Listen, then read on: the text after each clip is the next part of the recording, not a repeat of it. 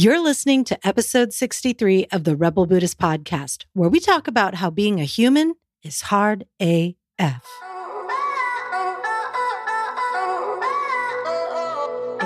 Welcome to the Rebel Buddhist Podcast, where we explore how to use the science of psychology, Eastern spiritual practices like mindfulness and compassion, and the game-changing work of self-coaching so you can free your mind and free your life. I'm your host, Anna Verzoni. Hey, my friends. I hope you had an amazing weekend. I just got back from Kennecott, Alaska, having some epic adventures and also chillaxing with friends. The ice climbing was awesome and views of the Root Glacier were gorgeous. You know, I did a short workshop with Philip Moffitt while I was out there, and somehow he and I ended up in a breakout room together. And he asked me, did you ever think all those years ago, growing up in East Palo Alto, that you'd end up above a glacier in Alaska? And I was like, nope. Anyway, I had morning runs along the moraine, and I could hear the glacier like moan and rumble as it shifted, as the temperature rose with the sun. It's a really special place. And it's a former mining town. So it's really cool. It's got these amazing historic mining buildings. And I think about how hardcore the miners were that were out there decades ago, like almost 100 years ago, right? Like those folks knew how to suffer. Miners always went to the most intense places. Whenever I hike on a trail and am overcome by the raw beauty of what I see, the trail inevitably was first created by miners, whether it's in the desert or whether it's in Alaska. I'm just always so impressed. So anyway, speaking of knowing how to suffer, today, I wanted to talk about a common thing we all share, how being a human is freaking hard and what that ultimately means for our happiness. I mean, just being born in a body makes things trickier, right? At the very least, we are born and get squished through a birth canal or come out on an operating table of sorts. And then we get older and things change how they function. And then we all eventually die. We get sick, we get sore throats, things break, things get cut. So just having a body can be hard. And then our brain creates a whole new level of suffering, right? We have physical pain then, but we also have mental pain. Like I touched on the episode about the second arrow, we will naturally have experiences that are either pleasant, unpleasant, or neither pleasant or unpleasant, also known as neutral, right? So some things will automatically generate fear, for example, but our brain adds on to that with stories and drama. Why we don't deserve to be happy, judgments about how lame we are for getting scared in the first place, all of that. And for most of us, the fact that being human is hard is a no-brainer. We're like, duh, I've experienced that. But even if your life has been charmed, no matter how blessed your life is, you will experience these things. Everyone does. And often, when things have been very charmed for a long time, when these things do eventually happen, the fall is even harder. So, like I remember one of my teachers, Geshe Tsultrim Gyaltsen, he was talking about how, you know, in the God and Goddess realm, for example, they live for eons in perfect bliss, right? Like everything's beautiful. The flowers are beautiful. They're beautiful. They never age for eons and eons and eons. Like we can't even fathom how long it is. But then, because all things are impermanent, one day they start noticing the flowers wilting and they start smelling the stagnant water. And then they notice their skin changing. And it's like, because everything was so awesome for so long, when things do start to change and start to fade away, then they like lose their shit even more. And it was funny because he was like, the God and Goddess realm is like California, where everybody's beautiful and there goes surfing and yoga and eat healthy food. But yes, even with the charmed life, like things do eventually happen, right? So today I want to redeem the bad reputation of one of the core teachings within Buddhism that is often misunderstood. And that is about how human beings are. And I want to do so in the context of not like some expert on this topic, but in how it has helped me be happier. And I hope it can help you too. All right. So now, when the Buddha first taught, he could have taught anything, right? Like he had just awakened his mind completely. His mind was clear and he experienced no obstacles, just the vastness and goodness of himself and his life. But the story goes that it was difficult for him to express his experience.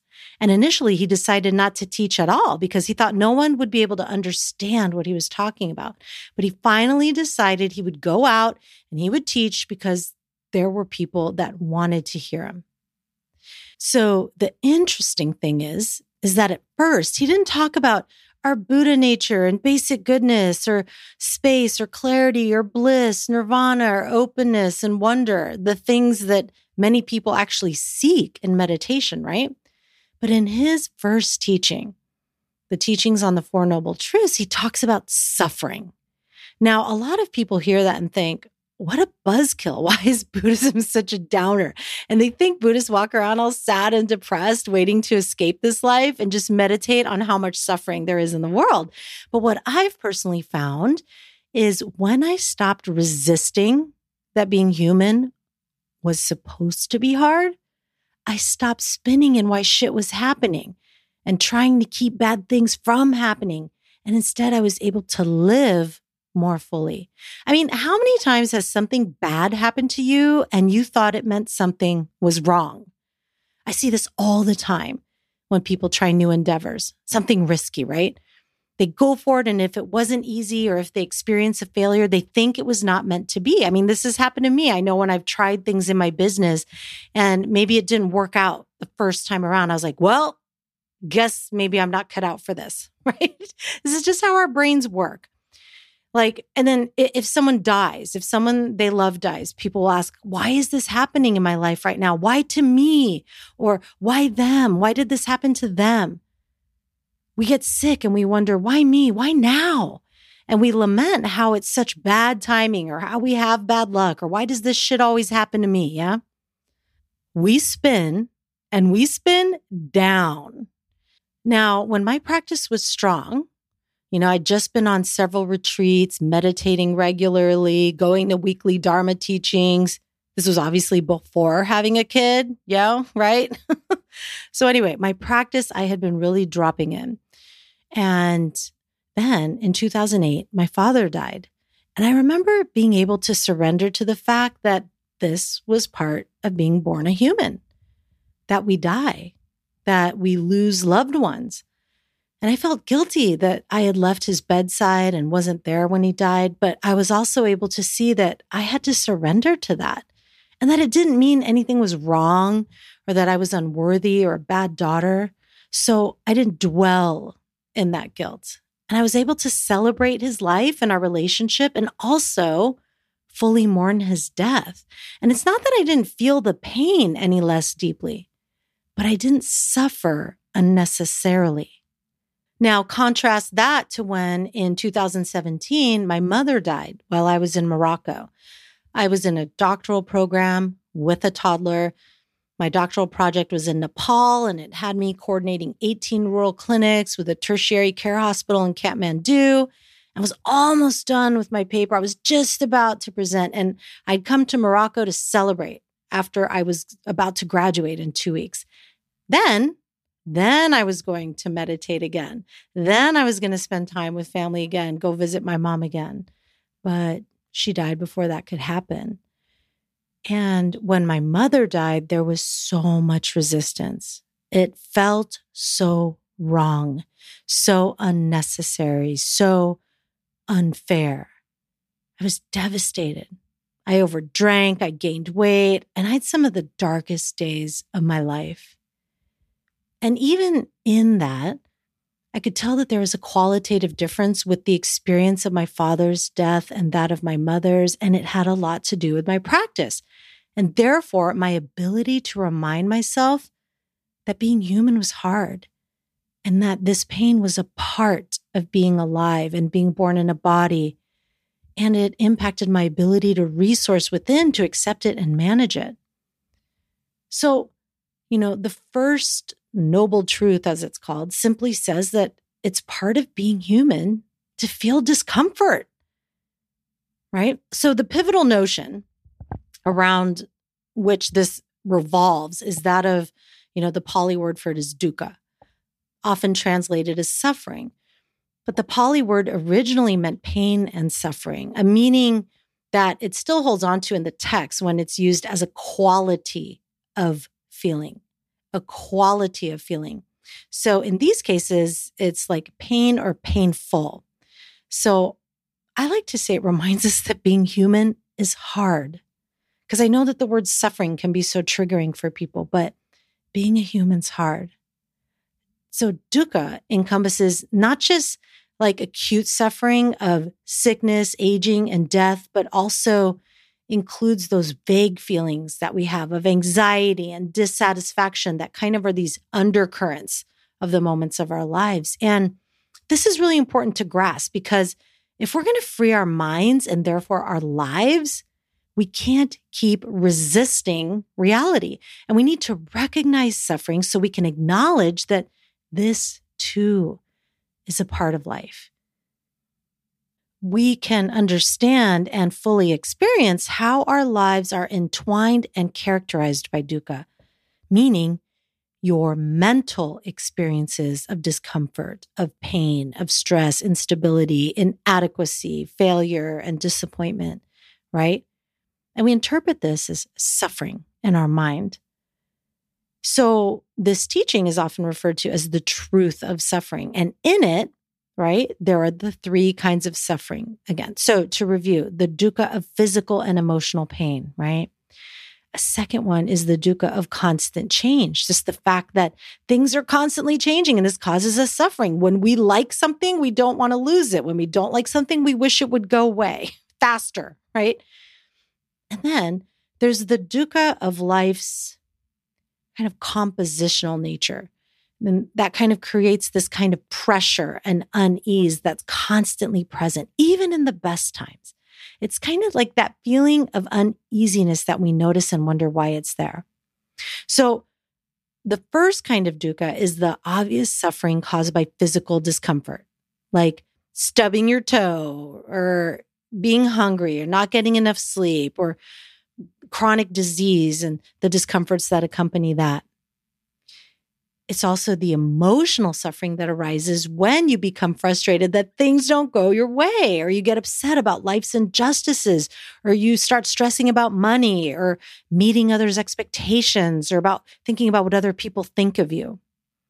Every day, we have many experiences that cause us to be disappointed, anxious and tense, like getting stuck in traffic, snapping at a loved one during an argument, forgetting to finish something important that we were supposed to do. Am I right? So in addition to the dukkha we experience as a result of these painful, traumatic, and uncomfortable events that happen to us, the second type is that of the fact that life is constantly changing, right? The impermanent nature. So doesn't it seem like the moment you found happiness in life, it like disappears almost at once?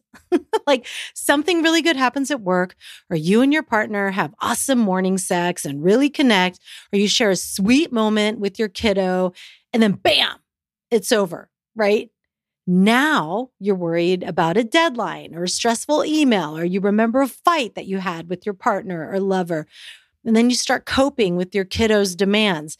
And all those pleasant feelings are replaced by fatigue and worry and the burden of all your responsibilities. But in truth, no moment is reliable, because the next moment's coming along fast on its heels, right? And it feels like a constant bombardment of change, undermining every state of happiness. And so the mind feels like it can't ever find a place to sit back and enjoy life without fear. My clients convey this all the time. Like they've been getting coached and they start manifesting amazing things in their life finally. And they tell me they can't enjoy it because they're always worried about it ending, right? Like fear of the other shoe dropping, right? And ironically, it leads to us not enjoying the good times as fully as we can when they are happening. And we don't savor them. So there's that paradoxical truth again, that the one constant in your life is change. So like everyone else, you do what you can to try to prolong, enhance, and increase the number of pleasurable moments in your life, right? Like everyone else, you do what you can to try to prolong, enhance, and increase the number of pleasurable moments in your life, right? And avoid any uncomfortable things that can cause pain and suffering and discomfort. That's totally normal, but nothing consistently works. And that's not because you're doing it all wrong or there's something wrong with you or because it's like, meaning that there's something wrong in life. It's because it's impossible to avoid. There's always the next moment and the reality that being human's hard, no matter how much we want to pretend it's not supposed to be that way. So no matter how much we attempt to distract ourselves, and like me, you may be one of those people who are really great at creating distractions with buffering, right? Like over drinking, binge watching TV, or overworking, your nervous system still perceives the changes. Even if you're trying to distract yourself, your nervous system perceives the impermanent nature of the beautiful moments, even when you're not aware of it, and it suffers. Oftentimes, even more so when you're trying to ignore it. No doubt you felt the pain, the confusion, and stress that this constant flux brings to your own life. With one moment being really desirable and the next something you'd rather avoid. And here is why this is important and how it can contribute to our happiness. You make every single choice every day within this context. Think about that. This is the motivational triad I've discussed before, how our reptilian brain is motivated by seeking pleasure, avoiding pain, and doing what's easy, which is why it takes a lot of work, like meditation, mindful movement, thought work, etc., to overcome it, right? We can't escape from it. It's impersonal.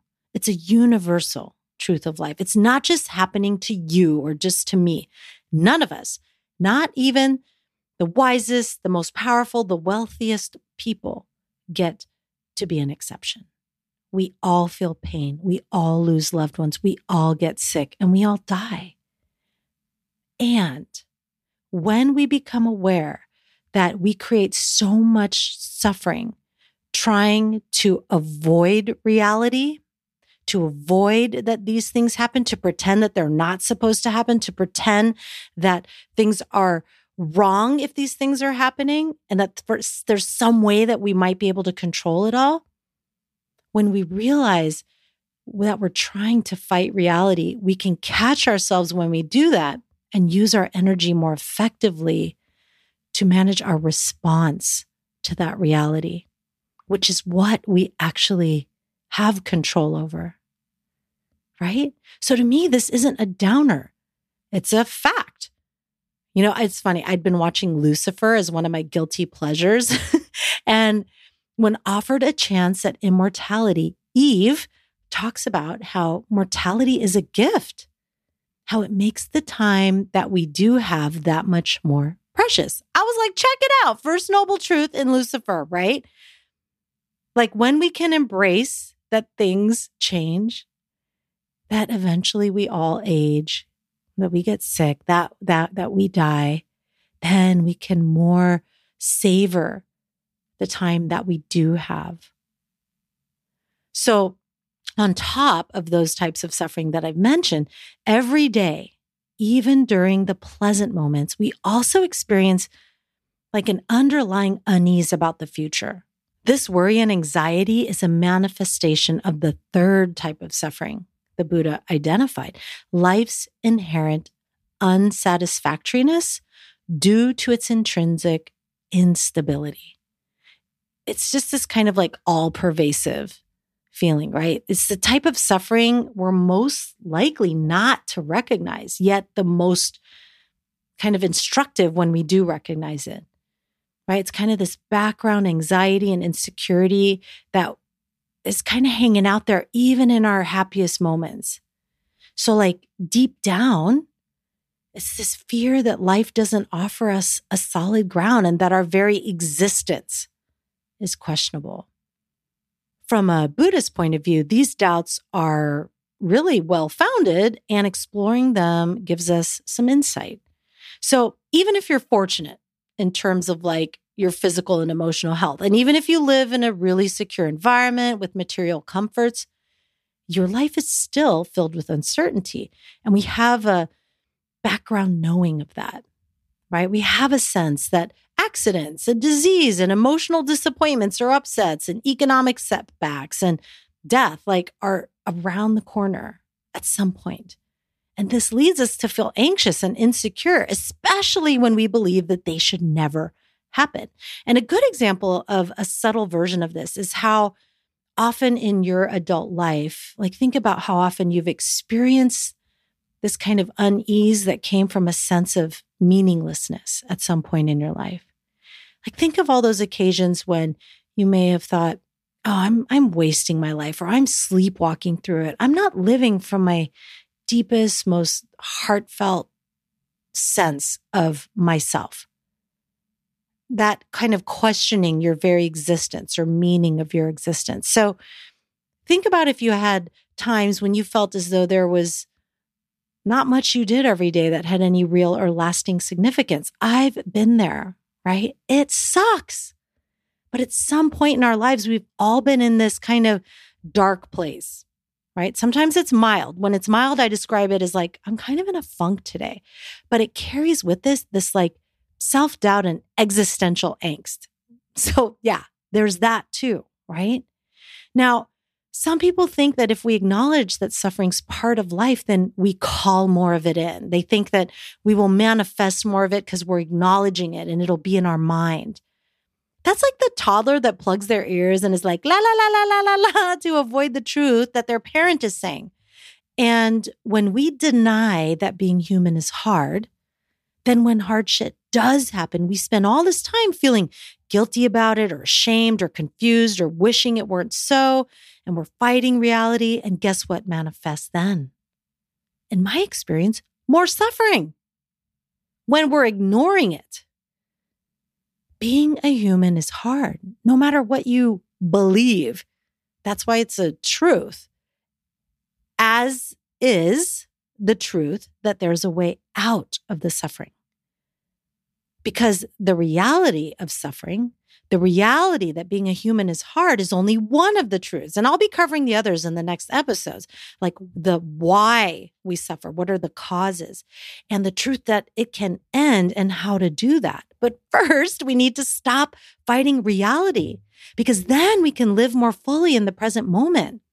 So the take home here is that the first truth is saying that while being a human is hard and inescapable, suffering is an experience of the mind. In contrast to most advertisements and consumerist approaches, this teaching isn't offering us some kind of relief from pain. It's offering us relief from the extra mental reactivity that causes our suffering. And this isn't just a Buddhist teaching per se, right? If you look at ancient Greek mythology, there's so many stories where the common humanity of the experience of tragedy, for example, is normalized. In fact, the classical literature, like in that, we see this pervasively. Then at some point, people decided that, hey, that's a downer, man. We shouldn't talk about that anymore. Yet when we resist reality, when we think that we should not be suffering or that something's wrong when we're suffering, we ironically suffer way more than we need to be. Now, I want to be very clear here that this does not mean that injustices and causing harm to other people is supposed to be happening, right? I'm just saying that in this teaching, it's not to justify causing suffering or perpetuating systems that increase suffering. It is to say, hey, humans fuck up, and being a human is hard. So instead of wasting time sort of lost in ourselves and wondering, why is this happening to me and what is wrong here? We can say, okay, how can I most skillfully respond to this? How can I take the pain that I'm experiencing and not create more suffering from it, and therefore live life more fully, right? When we resist reality, when we think that we should not be suffering, we suffer way more than we need to be, right?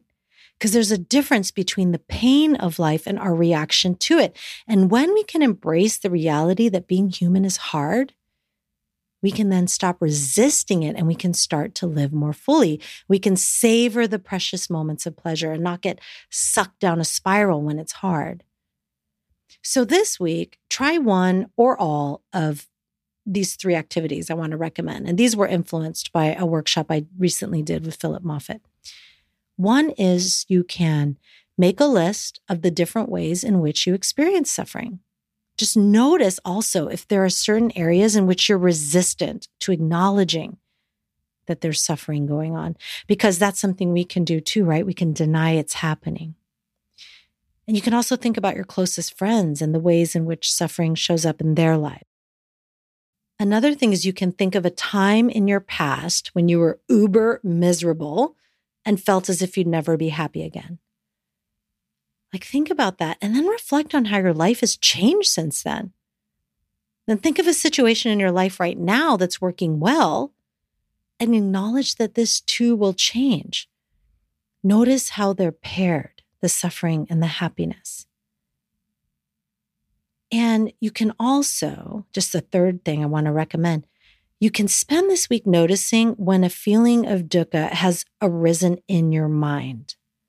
And you can ask yourself, how much of this suffering is an objective fact and how much of it is my emotional resistance to it? Yeah. How much of this suffering is an objective fact and how much of it is my emotional resistance to it? Just get curious. You may be pleasantly surprised when you stop fighting what is and instead cultivate your resilience to handle whatever life sends your way. That ZG, that ability to say, bring it on. Bring it on because I can handle it. I have that inner radiant confidence. I have that resilience to bounce back. Okay? And don't worry, I'll be sharing how to do that in the next few episodes. So until then, Rebel, know that you're not alone. Being human is hard AF, and you got this, okay? We're going to figure it out. See you next week.